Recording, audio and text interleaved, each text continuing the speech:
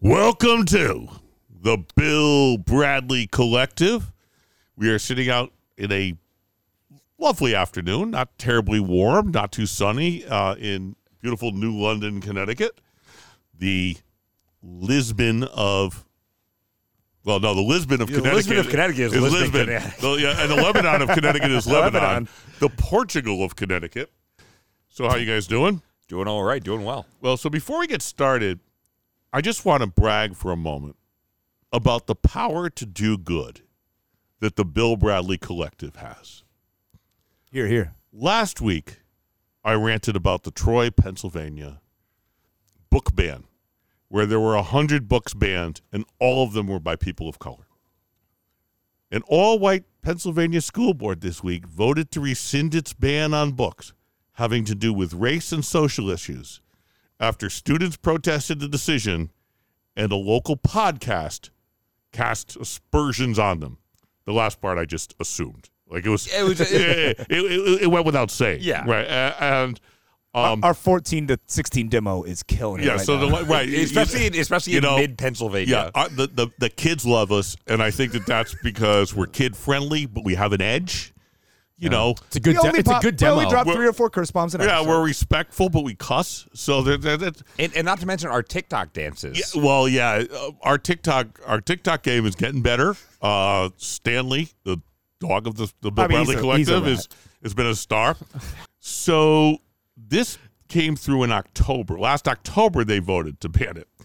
And I just mentioned this because we really need to find these 11 people and play Trivial Pursuits against them because we're $75 million because they keep saying, like, they recognized that the attack from people such as us was more than they could stand.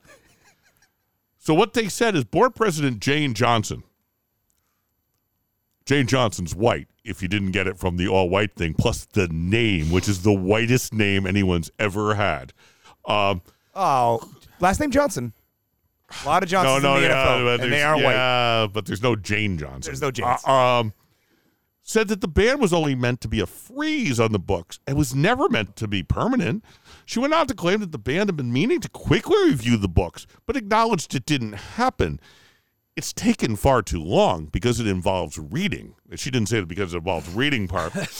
And everyone had the same take. Like, oh, no, this was just a review. We were just putting on pause. Like, when we pulled all the books out of the library, it was just so we could look at them again, even though everyone kept saying, could you put them back? And we said, no, we'll never do that. When I shot you in the head, I just wanted to simply a better look at your brain. Yeah. So, former York School District 1 board member Maria Domino called the board statement very, very sneaky, which, congratulations on the understatement of the year, Maria Domino, and you're welcome to come on our show and to congratulate us for ruining this goddamn book ban. But I just wanted to say the power to do good by the most important outdoor sports political niche podcast in America continues unabated. I would dare say hell hath no fury like the Bill Bradley Collective.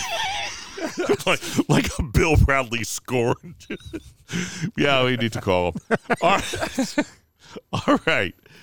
So how you doing, Andrew? I'm doing very well, sir. I don't have to work next week. I'm going to play golf a bunch. I'm looking forward to it. And it's been a long year. You're wearing a Ryder's Cup shirt, and the American team, and this will come up Tuesday, so this may seem tragic in the interim, but in the moment, but like the American team's doing quite well. They're kicking ass right now. It's gotten a little competitive in the afternoon Saturday, but they're huge favorites to win. It'll be a huge choke if they lose at this point.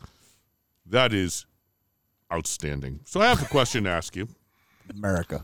Have you seen the 4-part special on the 86 bets yet? I have. Great. Because so you'll probably get this. In Game 6 of the 86 series, the Mets came back 3 times. They were down 2 in the 5th, once in the 8th, and 2 in the 10th. Because in the 10th, a Red Sox hit a home run, and Vin Scully said after the home run, "It is so quiet in New York, you could almost hear Boston." I did some thinking about this. The best play-by-play people who've ever lived Summerall is it in football. Marv Albert's it in basketball. Doc Emmerich's it in hockey. Lampley's it in boxing. None of them hold a candle to Vin Scully, the greatest sports announcer who's ever lived. But who hit the home run? Oh, I thought you had this one. I believe he also hit a key home run in the divisional playoffs as well. Dave Henderson. It is Dave Henderson. Congratulations. Ding, ding, ding. Is Dave Henderson alive or dead? Dead.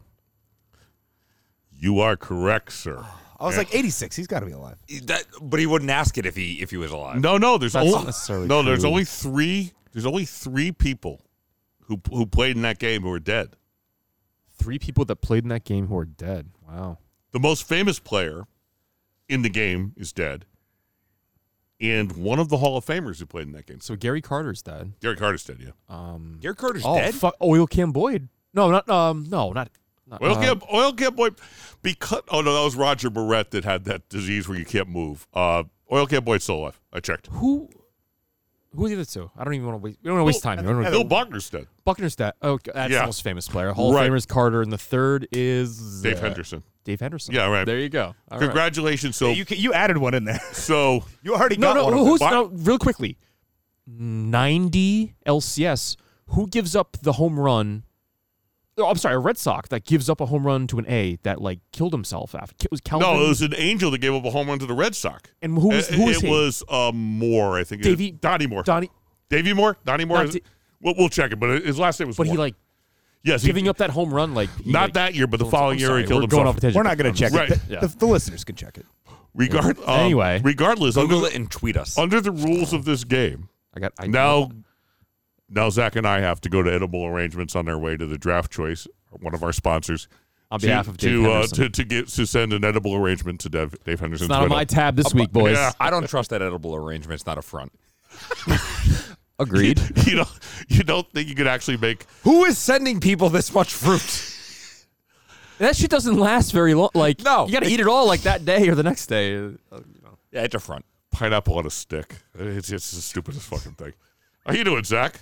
I'm doing all right, living large. You know, it's a gorgeous day. Glad to be joined by all of you. So,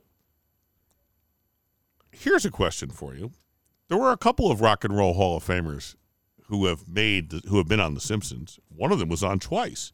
Once as Lionel Hutz AA sponsor, and once because he presented the B Sharps with their Grammy. David Crosby. Wow, I got to make my questions harder. There you go. That's right. I didn't Yeah, Zach.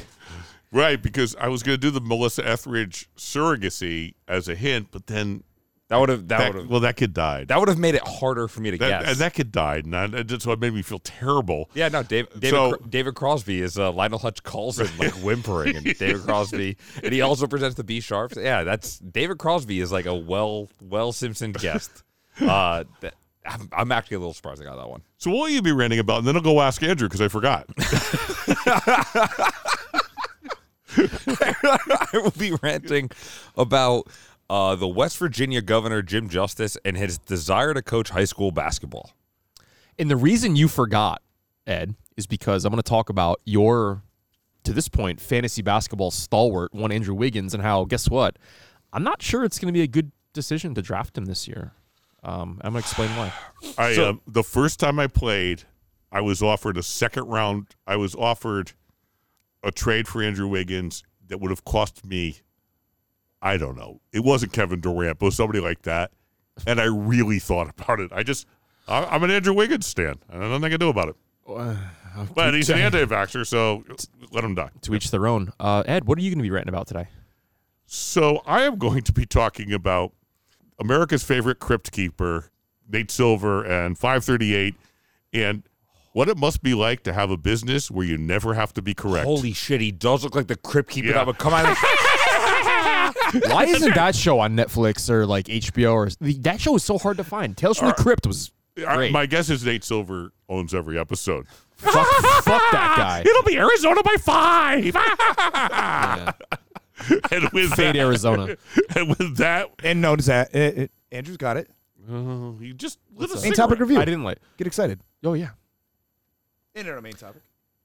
In our main topic today, we are going to touch on the very timely current matter of the debt ceiling, kind of the history, what it means, how it's covered in the media, and how one party may kind of just use it as a weapon against the other and against, working people.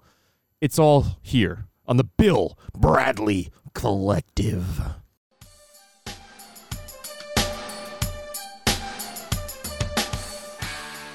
Passing through the intersection of sports and politics, we are the Bill Bradley Collective.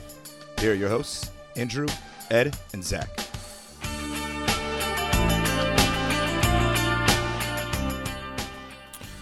So this week there was a story that I found. I don't really know how I found it because it's kind of this weird localized story, but I think it was probably Twitter. The governor of the state of West Virginia, Jim Justice, who some may remember as being the Democrat who switched over to Republican because of Trump. He has since won re-election. He basically looks like a deflated basketball, but like before it deflates fully. He's a part-time businessman. He's just an awful kind of person, and he's governor of West Virginia. He decided this week to bow out of the coaching job at Greenbrier East High School in West Virginia. He already coaches the girls' basketball team, and he was trying to coach the boys' basketball team as well. The school board voted him down 3-2 without comment. I assume their thoughts were, you're the governor of a state. You probably shouldn't be coaching basketball, high school basketball. But they made no comments, so we don't know. The governor then filed a grievance about this and then responded with a letter the next day where he formally withdrew, where he said, he believes he was the most qualified for the job. Nevertheless, I am withdrawing my name from pursuing the head boys basketball coach position. I refuse to spend my time fighting hate. Hate all capitalized. He then went on to say that I understand many of my players and supporters were at the board meeting a few days ago. Additionally, I've received hundreds of calls from people in total disbelief and apologetic over the board's vile actions. These are just like local schmucks from Greenbrier County, and the governor of the state is saying they're full of hate and vile. My thing is, what the fuck is going on in West Virginia that the governor of the state has the time to coach multiple high school basketball teams? Like, they're a former mining state that's dying economically. Maybe it makes sense why Joe Manchin's from there. Yeah, given that they're West Virginia is number one now in job creation, number one in education, number one in per capita income, number one in vaccination rate. He could probably kick back and coach basketball. My first thought when I saw this is I was deeply disturbed by how much he wanted to be around teenage boys. It just seemed like I'm not passing judgment, but he can't possibly have been the most qualified candidate. Like, I bet you there's a guy who's actively coaching now who wants to do that job. And B, it just was it was strange by his standards. And he is both a monster and a moron. Yes. I always thought like the vast majority of like high school varsity coaches had some like affiliation to the high school. Like it was like a math, like the Waterford High football coach when I was there was like a geometry teacher who like was like all state in football, 25 years before. The now the governor's coming in to coach basketball. It's just very odd. You said Greenbrier. This is like, I don't know what the whole county's like, but Greenbrier, there's a famous golf resort in West Virginia called Greenbrier. Like it had a PGA Tour event recently. It hosted a Ryder Cup like 40 years ago. I imagine the governor's only like gonna coach at this very fish out of water, West Virginia like place like Greenbrier. Yeah, I feel like Jim Justice is the groundskeeper at that golf course. The superintendent. Fighting gophers. Yeah, right. But yeah, it just struck me as one of the oddest stories where it's just looking to go, what a bizarre, weird country we live in where this like part-time businessman, part-time governor, part-time high school basketball coach is in one of like the most important electoral states in our country. That's a hell of a bingo card for like a person to have all those things. That's you wonder what job he has in mind where this will help his resume. You were both a governor and a basketball coach. Well, that's amazing because, we have a job that's perfect for you. What the hell would it be? Do they have any D1 level players at that school though? That's the question. Are they good? No, but when he used to coach the boys basketball team and resigned his first year as governor because he became governor and was replaced by former basketball player Bimbo Coles. Get the fuck out of here. I remember Seriously? Bimbo Coles. Yeah, Yes, he was Bimbo Coles. a player. So now Jim Justice is trying to replace Bimbo Coles. Jesus Christ. I'd say he's going for the AD That's- job. Talking about a downgrade. Oh, there you go, AD. So we're like a month removed from really maybe the most busiest time of like the sports calendar. Late October, you're gonna have like the NFL and college football ready for their stretch regular season runs. Zach, do you know that preseason hockey starts like tomorrow? The Islanders and Rangers play, or like this week. Yeah, hockey like always here. starts in warm weather and It's ends so in weird. warm weather. It's But the weirdest. We're gonna be in the hockey season in a couple of weeks.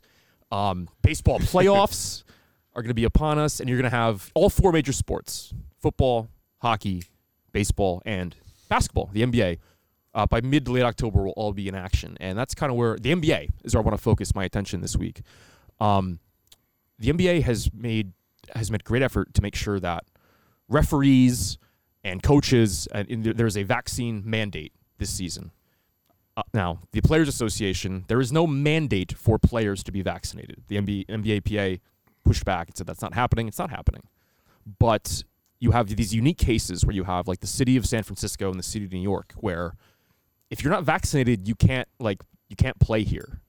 And that's there's two players that this week it came out.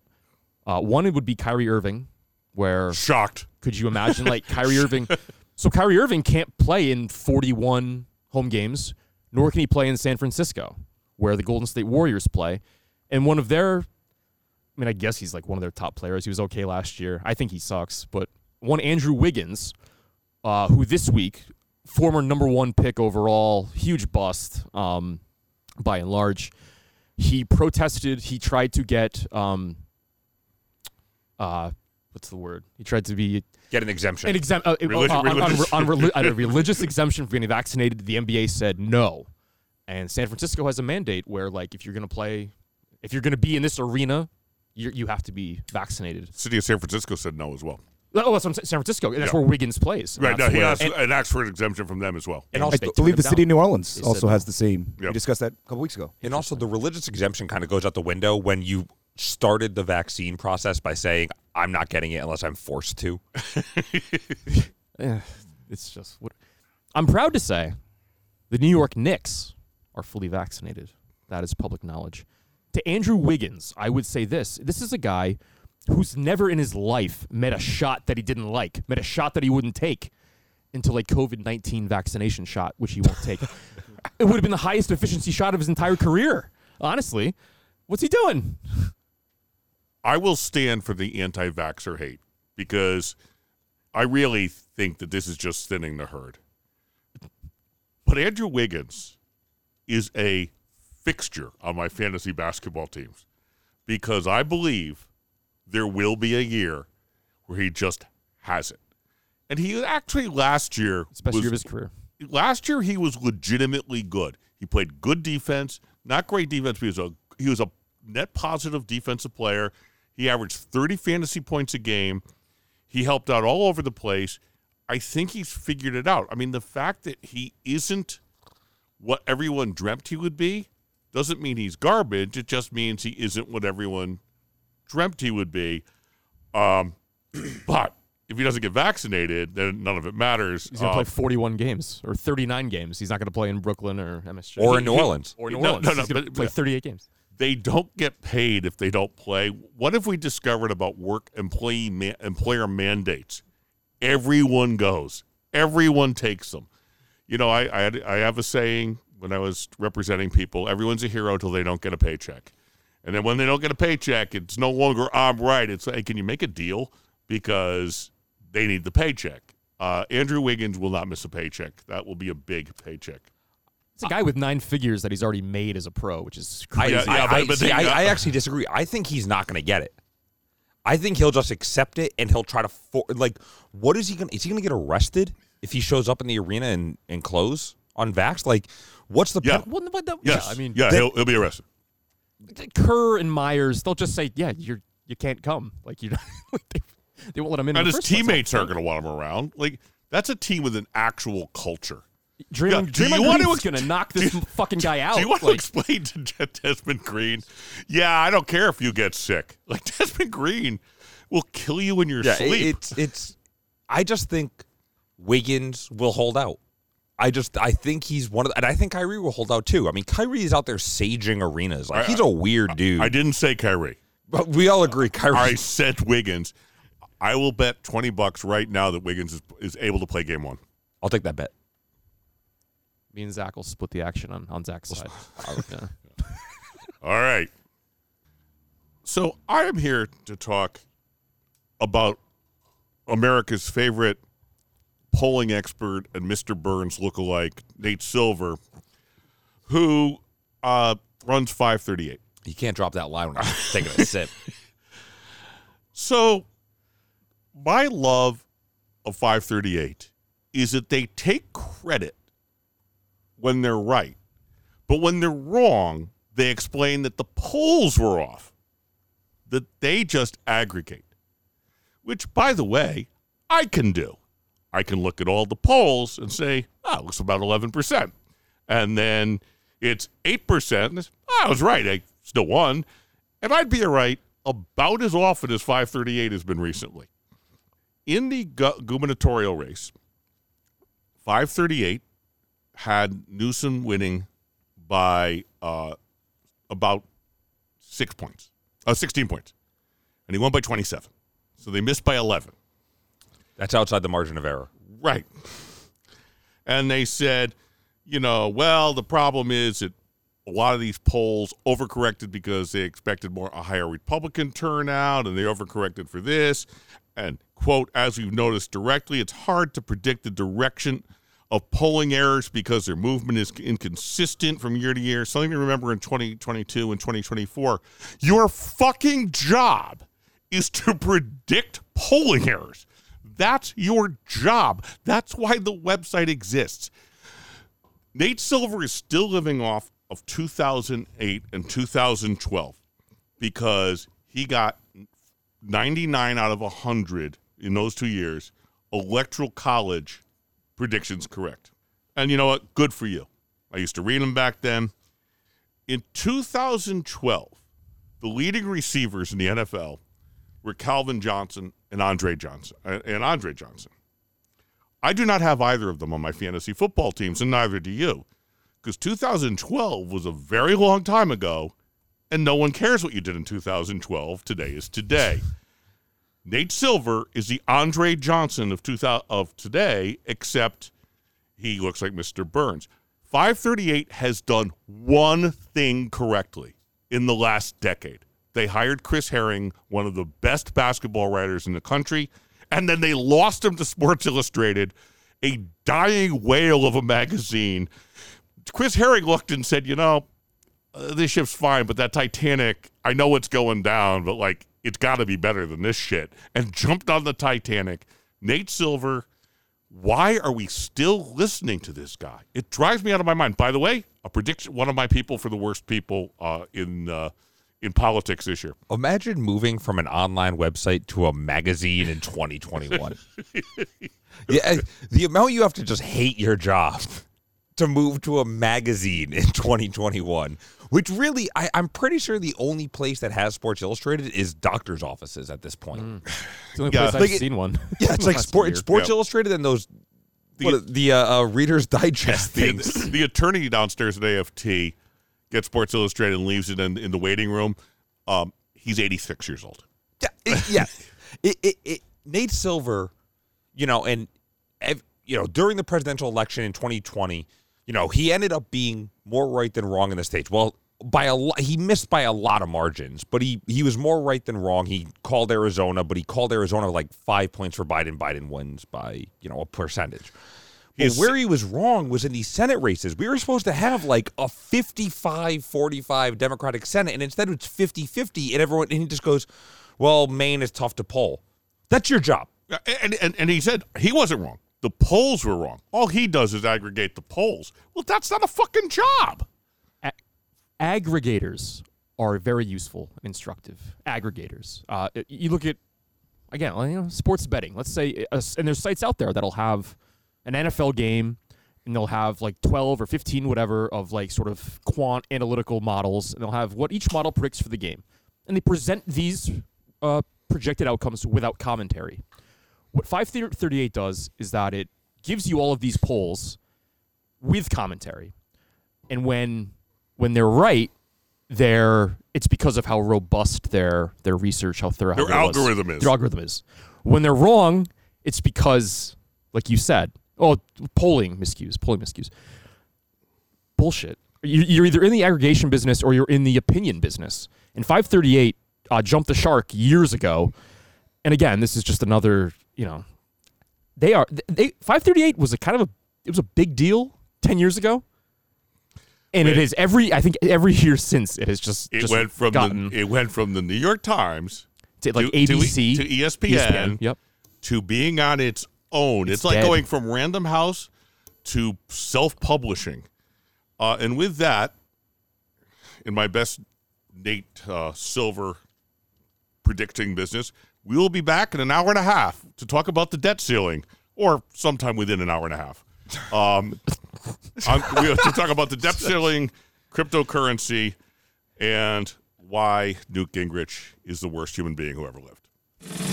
Do you enjoy Pokemon Go but wish you could also keep up with the times? Try Politic Go, the game where you can find and catch rich people and evolve them into senators and congresspeople. Paul Ryan, I choose you. Use white privilege. It's super effective. You can even catch actually decent human beings and try to change the world. My Alexandria Ocasio-Cortez is evolving into a Bernie Sanders. You can even battle against your friends' politicians. Einstein, use loaded question. Betsy DeVos uses dumb. Vouchers. It's super effective. Jeff Sessions, use memory loss. I do not recall. Politic Go, because the world is a fucking joke. So the two most Googled things on the internet because of interest are, one, pornography, and two, the debt ceiling, because both, they're similar in that they're both about Americans getting fucked. And here's how the debt ceiling works. And it's insane. The Congress votes on spending measures, and those measures either get approved or denied. And if approved, of course, then you have to spend the money you committed to spending. But then at some point, they say, well, wait a second, that's going to put us in too much debt if we pay the bills that we already agreed to pay. So we're not going to do that. We're just going to say, no, we won't pay those bills. And that way we'll cut spending. But the money's already been spent. It is an insane way to do business.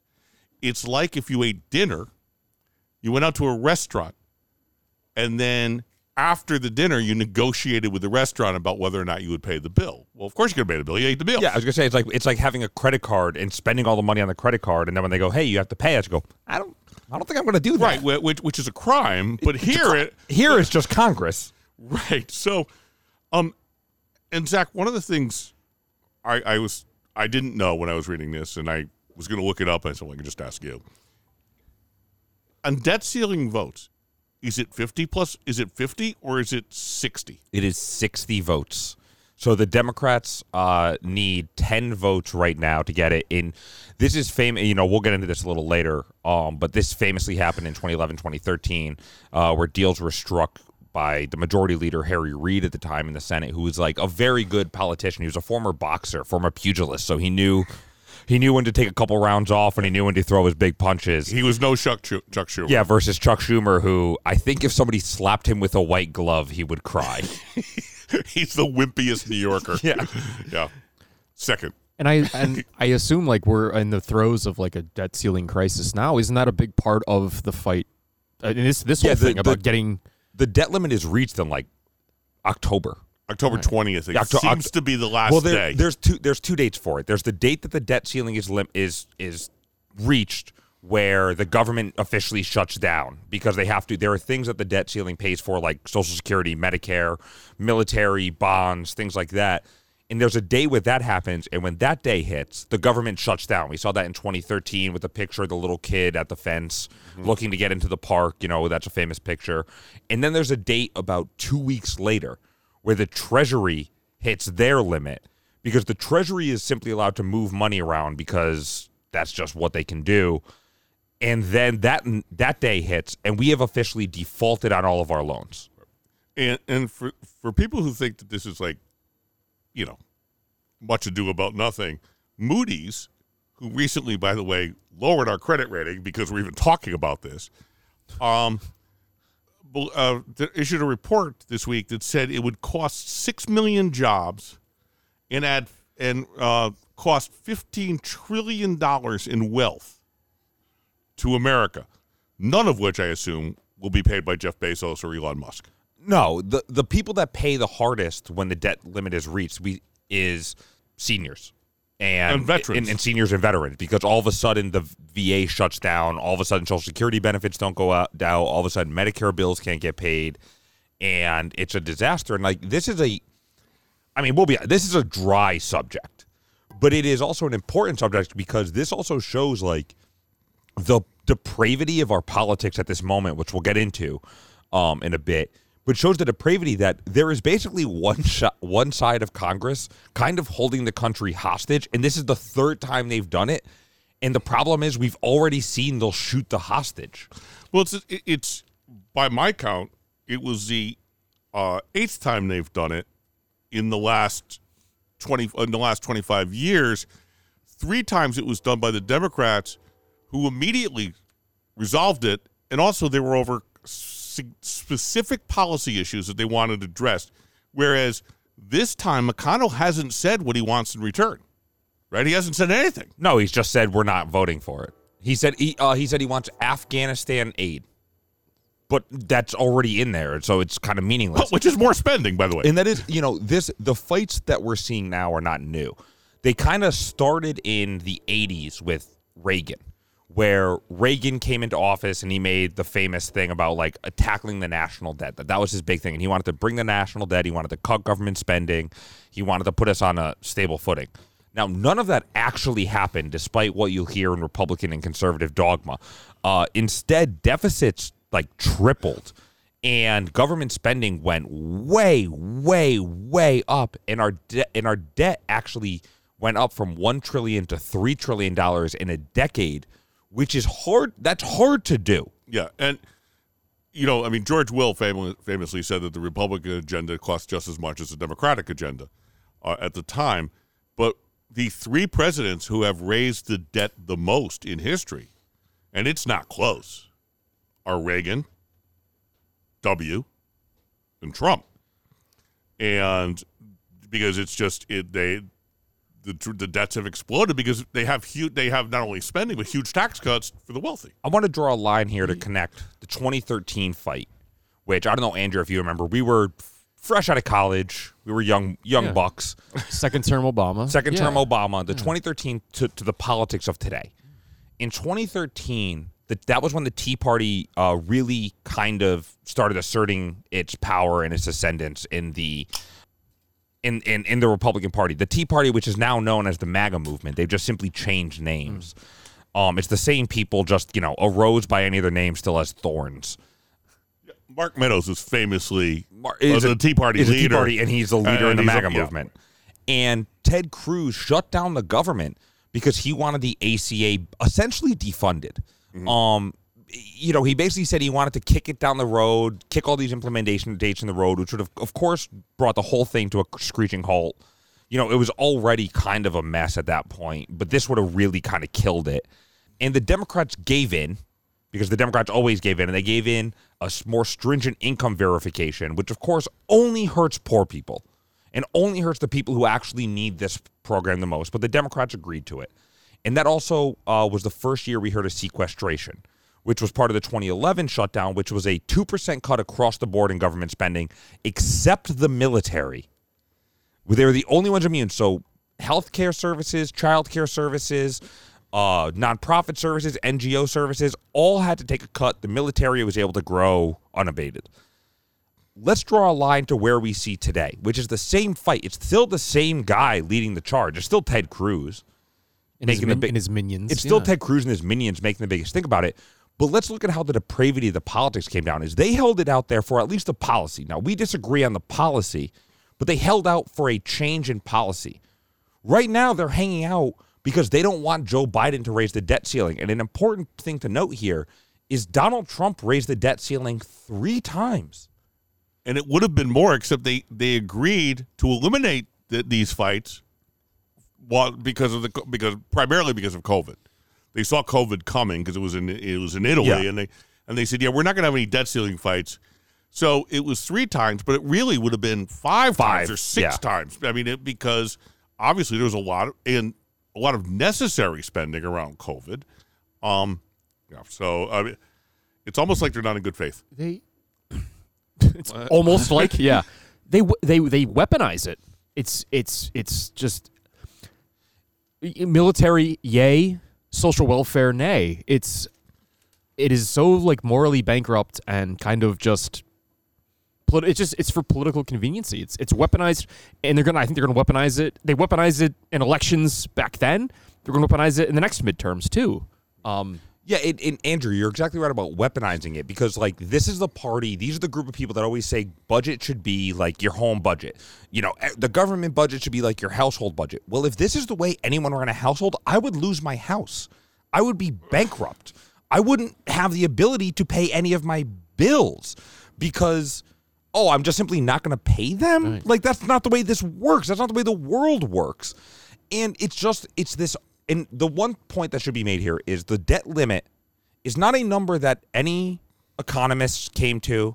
It is not a number that any academics came to. It is not a number that the experts came to. It is simply a number that Congress said, this is what we believe is politically acceptable. The most startling thing in like my research of this is that it is so fucking arbitrary. There's no seemingly like rhyme or reason to, what. I don't know. And one way this is different is, as you said, they talked about sequestration, 2% cuts across the board. They talked about military spending. Well, the Democrats, to their disgrace, gave the Pentagon more money than they asked for to avoid this. But we keep acting as though we are acting with rational people. And it's not about there's no rationality here. The only rationality is if you lose, that means we win, and we'll be happy. So we need to make you lose, even if that destroys the country. Yeah, it's a zero-sum game with the most important part of our economy, which is our credit limit. Because the only way we're able to raise the debt limit so much is because we get credit. Our credit rating is AAA, which, for those who don't know, AAA credit rating is essentially the same as having an 800 personal credit rating. It is the highest, it's the best you can get. But we got downgraded, and the more we get downgraded, the more expensive it is to borrow. It's like going and trying to buy a $4,000 car with a 13% interest rate. You're never paying that car off. Right. And that's what is happening when the Republicans do this and when the conservatives do this, is they make our interest rates go up. As someone who, when you were young, dealt with debt ceiling a lot, when you make the minimum credit card payments, what you're leaving is debt. Like, that's what you're leaving to your children, debt, because you can't pay it off at the minimum. And this is the whole thing is a kind of reverse Ponzi scam. So Zach, you talked about the whole debt ceiling, the history of it. When did this actually start being a thing? Because I don't see it in the Constitution. It is not in the Constitution, nor is it in the Bible, which is why it's weird that Republicans are so obsessed with it. Jesus did not come down and say, no one pay their debts. And it's not in the NRA bylaws. It's not in the NRA bylaws either. Well, no, Jesus came down and said, I'll pay all of your debts. Yeah, exactly. They did the opposite. Somewhere along the line, Josh Hawley and the evangelicals forgot that. But basically, this started in 1917 as a reaction from immigrants to World War I. A lot of Irish Americans and a lot of German Americans didn't want us involved in World War I. So instead, the way we basically satisfied them was that we installed this debt limit as a way to kind of allow us to go to war, but not allow us to go to. This was when we went to war and we actually paid for it versus what we have done recently with Afghanistan and Iraq, where we go to war and we simply don't pay for it. And then we're just at war and we put it on our credit card. The first debt limit ceiling was $1 billion. And that alarmed fiscal conservatives. $1 billion, which is twice as much as the government spent the year prior, which shows how little the government did for people in this country in 1917, that it was almost non-existent. And then it moved on, and it really, I talked about Reagan a little bit, but it really, really became to the forefront of a political issue with Newt Gingrich in 96, 94? It starts in 95, I think. 95, 96 is when it's not resolved. Gingrich basically makes it a fight that we are not going to raise the debt limit. We have to get our debt under control, which, by the way, they never said under Reagan, and they never said under Bush 1. But they said it under Clinton, which is a pattern which we will see followed throughout the debt limit fights. Is every time there's a Democratic president, Republicans care deeply about the deficit and the debt. When there's a Republican president, they kind of don't give a shit how much they spend. Well, or how much their tax cuts cost. Well, because it's the tax cuts. It's the Bush and then Trump tax cuts that have been just devastating. That the debt has gone up higher than the rate of spending because we just stopped taxing rich people. Yeah, that's it. They don't like it. We cut the tax rate under Reagan from like 68% to 35% on the top earners. Right. That's going to explode your deficit. That is essentially like saying, I left my $100,000 a year job to take a $60,000 a year job, but I'm not going to change my way of living at all. I understand that. Think about that. Yes. As someone who's done that, I understand it. Yeah. The nice use of numbers. In like the last 4 years of Trump, and Ed, you said, like, we raised that ceiling 3 times under Trump, and you never hear it reported, really, that spending. And here we are now. What are we, like 9-10 months into Biden? And it's like we're gonna have to get into it. Let's roll the media. Let's get into the media now, because that is a perfect transition, because the way it is that when it is a tax cut, which tax cuts increase the deficit, and let's just define terms here. The deficit is the amount of money the government loses every year. Debt is the cumulative number. Tax cuts explode deficits because all of a sudden you're not getting in revenue. It's going from a $100,000 a year job to a $60,000 a year job. You just don't have that revenue anymore. And the media covers tax cuts as if they're good and proper and the best things that can happen to this economy, because they're still stuck in the trickle-down economics from the 80s, because a lot of reporters are 50. Versus spending, which Democrats do, which is also increases the debt, but they pay for it. So when you spend on things like healthcare, it's viewed as a bad thing. But when you give tax cuts to billionaires, that's viewed as a good thing, and that's the way the media covers it. Well, every new spending is brought up, well, how are you going to pay for it? But every tax cut is not covered by, well, what are you going to cut for it? Like, what are you cutting?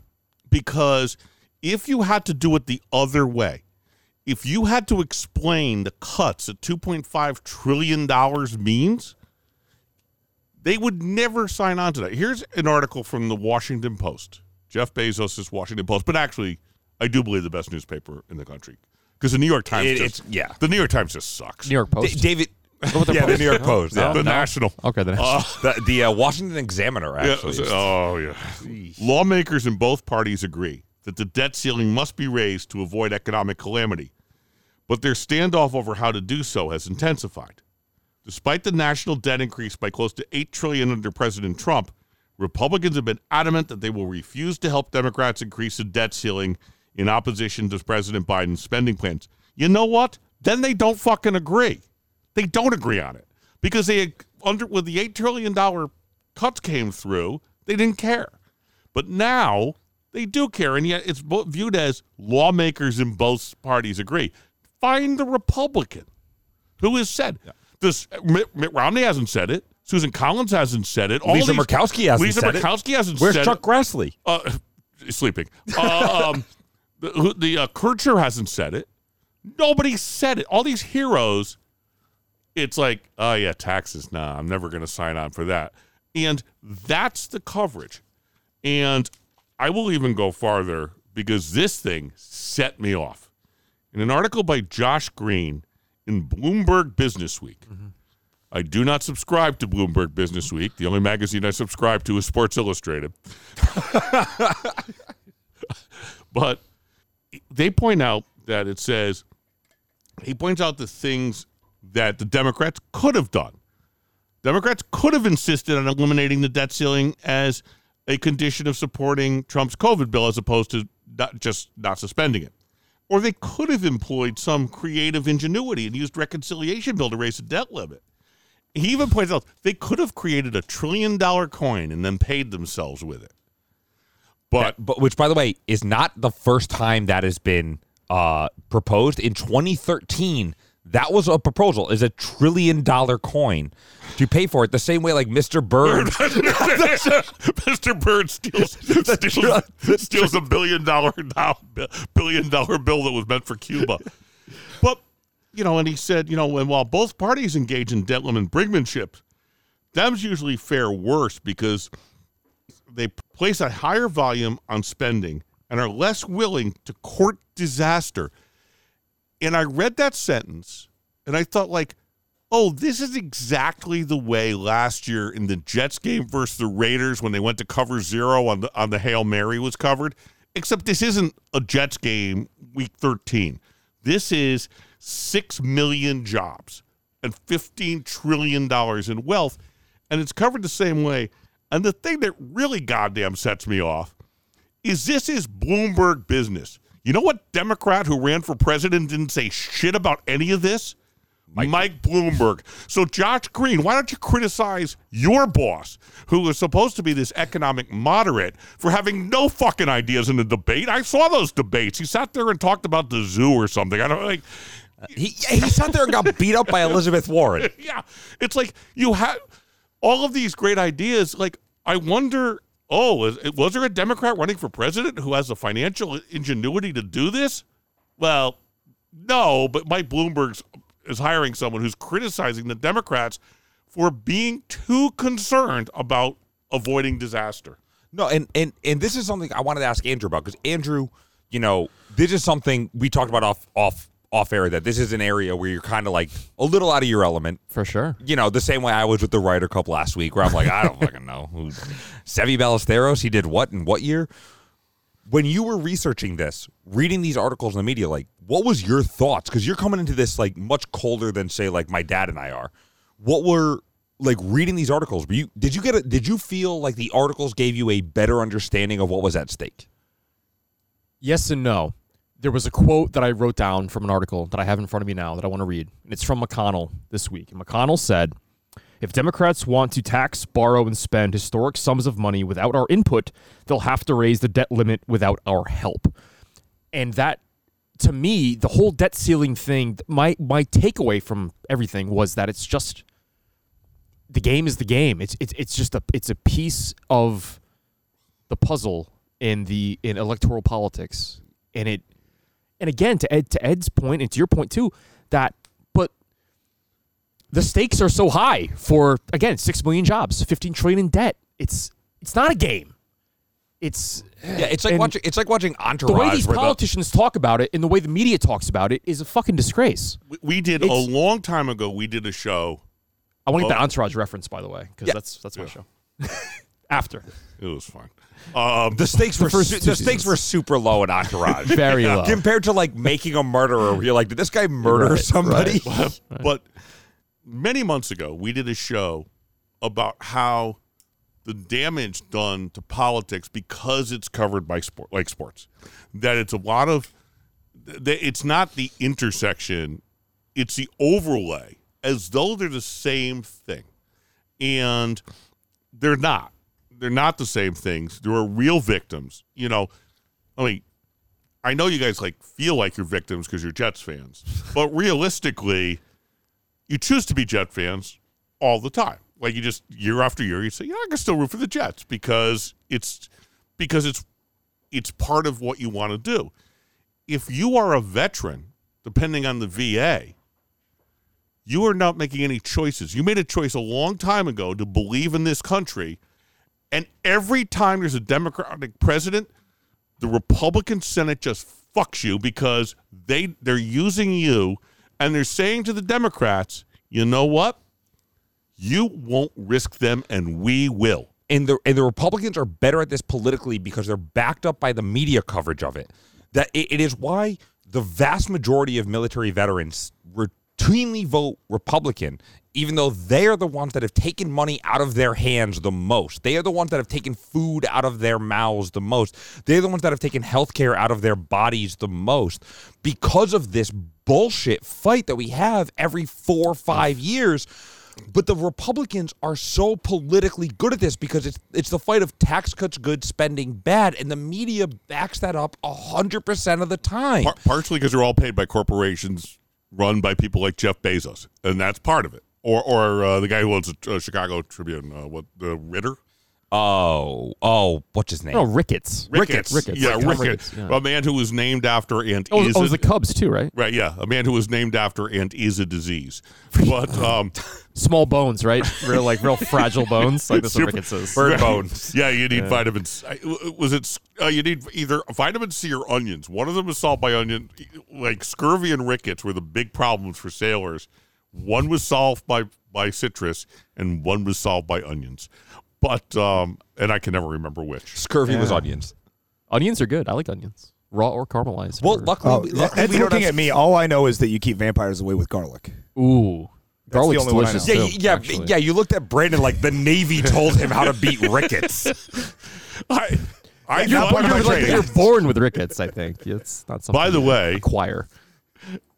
The reason the English were called limeys is because they put lime in their grog, and the French did not, because they didn't think that's the way grog should be drunk. It was the first Corona. And because of that, the French suffered from, I think it was scurvy, way more than the English did. And so this insult is actually based on a place of knowledge. I'm going to bring this up at my next racial sensitivity training. I object to how the Gauls are treated. but it is the Gauls. It is a bit ridiculous that to understand the debt ceiling you need like a bachelor's level education, and like to really understand it, like to really be able to follow it, you need like a doctorate level education, because there are things about it that I look at, I'm like, what the fuck is this talking about? And I work in this business. And the fact that the media has not figured out how to distill this very important topic down into something that is digestible is, I think, a failure on all of their parts. Like you look at the financial sector, the financial covers, CNBC, Bloomberg Media, that they can't explain this to us. They can't explain it to us. Or don't want to. Yeah, or don't want to. They probably don't want to. Cynically, they don't want to. Well, because if they lose all the Republican advertisers, then they go out of business. Exactly. Heaven forbid Mike Lindell doesn't. I mean, let's be fair. Like, we work in labor. We deal with some people much differently than we would if we could just say whatever the hell we wanted, because we don't want to drop. Like, sometimes you're just kind of tied into your own self-interest, but then don't pretend you're the fourth estate. You're not the fourth estate. You're a goddamn business. I hate to belabor this kind of like dumb metaphor, but it just jumped off the page. The idea that, like, in the political game of chess, as the debt ceiling as pawn, one side, the Republican side, has played that pawn so much more effectively to their benefit than the Democratic side. And they've done it, like we've said, with the aid of how it's represented in the media, in the papers, on cable news, everywhere. That was my biggest takeaway from all of this. And yesterday I was reading that Mitch McConnell said that if the Dems get a hold of the Senate in 2022, he will not put forth any Supreme Court justices.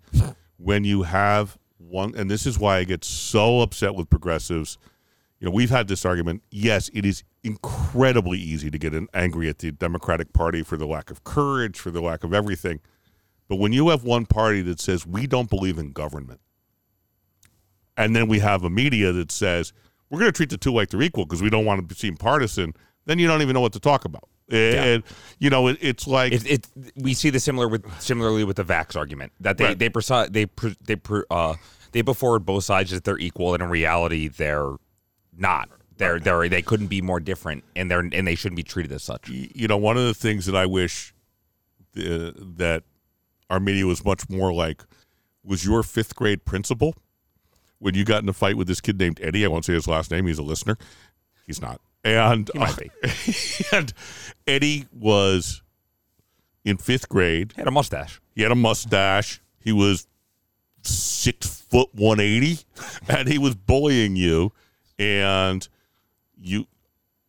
I gave the advice that ultimately you have to hit him. Like, you can't just be bullied. And so you hit him. And this principal never said to me, when she called me, she never said, what was Zach doing to him that provoked this? Because the answer was nothing. Like, you weren't trying to provoke somebody to beat the shit out of you. And yet the media always is saying there was a fight and mistakes were made on both sides had their own opinions about what was going on. And that ain't the way it works. So with that cheerful anecdote, we will see you next week on the Bill Bradley Collective.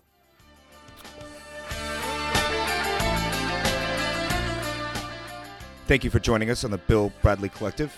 If you enjoyed today's episode, please smash that subscribe button and follow us on Facebook at the Bill Bradley Collective. We'll see you all again next week.